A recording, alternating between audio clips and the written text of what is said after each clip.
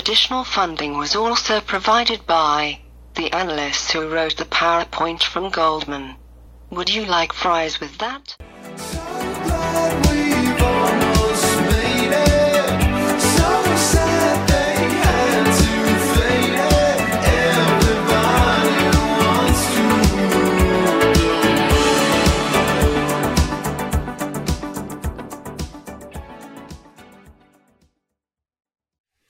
Hello, everybody, and welcome to another episode of the ExecSum podcast. It is July 23rd. It's a Friday. Happy Friday, everybody. You made it to the end of the week. Congratulations. It is 1 a.m. in New York, 6 a.m. in London, cock-a-doodle-doo, and 1 p.m. in Tokyo. Drop those sake bombs. Let's get at it. I'm Billy, here representing the retail side of the trade. I'm joined live by Boomer, the global macro discretionary manager, to discuss the current Asian trading session as well as today's news and mergers, acquisitions, VC, and so much more. Boomer, what are you seeing today that's driving the markets?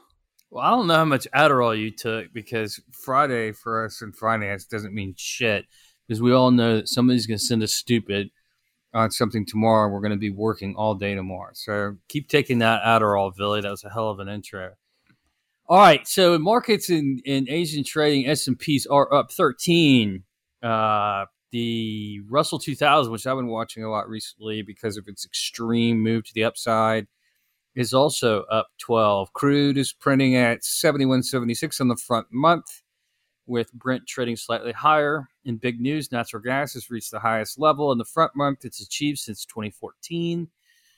Dollar is slightly weaker across the board, and not a whole lot going on in the Asian stock markets. In earnings, Twitter shares popped 6% after it reported a 74% quarter-over-quarter revenue growth. That's 7 million new daily active users. Congrats to Twitter. I think a tenth of it might be Lit Capital. Guy likes to tweet a lot. Blackstone Q2 earnings showed nearly 100% year-over-year growth, largely due to a surge in real estate, private equity, and credit business assets. You ready to get into this mergers and acquisitions, Boomer? I was born through a merger. Uber.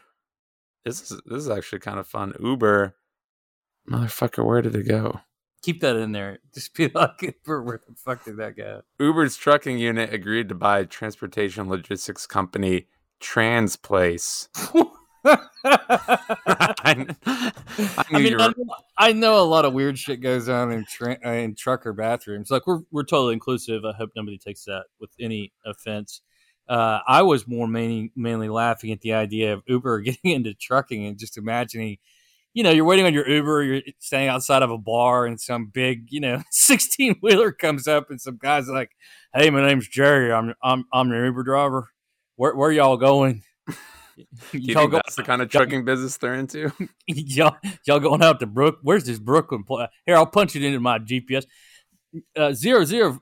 Gets on his little CB radio or whatever, like Smokey Robinson. No, Smokey Robinson's a singer. Keep going. Uber said it plans to finance the $1.5 billion cash portion of the transaction with a bond issue before the deal closes. Because, of course, why wouldn't they just fund it? Because nobody funds cash anymore with cash. They just go to a SPAC. They go whatever. They go raise money in the debt capital markets. But why fund the cash portion with cash? Because Uber doesn't have any because they don't make money. Visa agreed to buy cross-border payments provider Currency Cloud for $962 million. Visa has been a shareholder of Currency Cloud since 2012. It's a company that has moved $75 billion to over 180 countries in its existence. The deal comes less than a month after Visa's $2.2 billion takeover of European open bank Tink. So Visa's making moves. The owner of AFC Bournemouth, Maxim Demon, is exploring the sale of a club. I wonder why they got relegated from the EPL in 2020. It's probably not very fun for him to own anymore. Talk football. Footy. Goal! It's a goal! We're the only time you can spend 90 or variable 90 to 120 minutes watching guys run up and down a field and maybe score 1 point, and it can end in a tie. This is a reminder that unless the sport is cricket or harassing analysts, squash, tennis, the MD boomer does not believe it is an actual sport. Yeah, and I'm not just an MD. I'm a manager. So he's more than an MD. Yeah, if you're fun, I have MDs who work for me. In venture capital news, grocery delivery startup GoPuff, and this is kind of an interesting one to me because a couple guys who are at like some wannabe Penn school, like Duquesne or some shit in Pennsylvania, in Philadelphia, came up with this idea. They're basically stoned, and they came up with this idea. They're like, "Hey man, what if we could just get like a burrito instead of like it's like Uber Eats for stoned people." GoPuff, it's literally called GoPuff. Where do you think that name comes from? And it's targeting sort of more urban areas where you just need something like Cheez-Its really bad because you've got the munchies or something. It does. So it's a delivery service, but it's a weird sort of third world type of delivery. I mean, it's like this big battle that's going on between delivery services in India right now. It's almost like they've imported that business model over here. And I don't know the number of times, and not a weed smoker guy. And I would love to be. It just makes me paranoid. But, GoPuff, I just don't know the number of times. But their whole pitch is like, you need shaving cream? Call us. We'll just bring you shaving cream. So I just don't know how much people are going to use that. But why stop that from getting a $15 billion valuation? And a Series H, which is the first time I've ever heard of a Series H, to be honest with you. I mean, I've been financed now for a couple decades, and I've never heard of a Series H funding. So, but that's Blackstone and Fidelity getting behind a couple stoners in Philadelphia.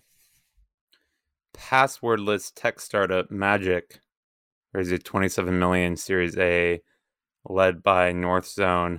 I just like the idea of passwordless. I actually noticed it for the first time, and you might have noticed it recently too, Boomer, where you log into something and it says you want to log in with your email. It's not like email as a username. It's like it's going to send you an email. That started like 4 years ago. You're like, hey, I just signed up for my AOL email account. No, look, the hot take here is for all of you guys who forgot all you guys have $1 billion of Bitcoin, but forgot your fucking passwords.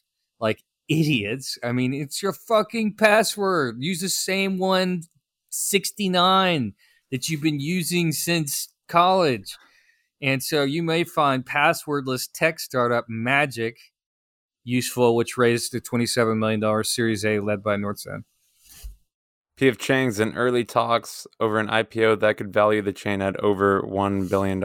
I do love P.F. Chang's. That's my only hot take there. That is so middle class. And I don't mean that. I love P.F. Chang's. Oh, my God. That is just the overpriced, overhyped, always located in these exurbs, like these malls. Seas. Yeah, malls. Next to malls. Seas of mediocrity in like Dallas and Denver. And ugh. We do love our SPACs. I can't believe SPAC has its own thing, as if this is like going to be a thing for the rest of time. I mean, this is such a fad, as we explored on the last episode, where you had someone who was not only pre-revenue but pre-company going for a $33 billion valuation. And I will say it does come from Gore's Holding 6, which isn't Al Gore, but the Gore's brothers out in Los Angeles. And it is a well-established rumor, not a fact, but like everybody I know who knows him, Tom Gore's, and then his brother owns Platinum Equity, that they have definitely, one of them has slept with the other one's wife. I mean, you hear that like every time you go play golf, whether it's, Pine Valley or someplace, sort of casual, like a, National Golf Links or something. Crypto miner Core Scientific agreed to merge with Power and Digital Acquisition Corp in a $4.3 billion deal. That's after Core Scientific said it had mined 928 Bitcoins in the second quarter with a forecast revenue of $493 million and a $1.1 billion fiscal 2021 and 22 respectively. And with that news, let's get an update from our crypto correspondent, Hal69K.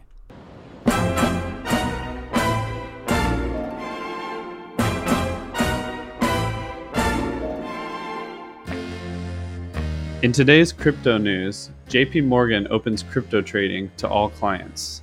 This may be why Bitcoin was able to hold on to yesterday's gains. However, it was unable to break yesterday's high at 32,800. Ethereum has rallied as well and held on to its gains, and this has caused many blue chip DeFi tokens to rally. And cruise ship company Carnival did sell $4.2 billion of new junk bonds to refinance debt taken on last year to pay for, I don't know, some really bad fucking ideas. All right, guys, thanks for joining us. This has been Exec Sum for July 23rd, 2021. Join us back on Monday, and we'll do this all over again.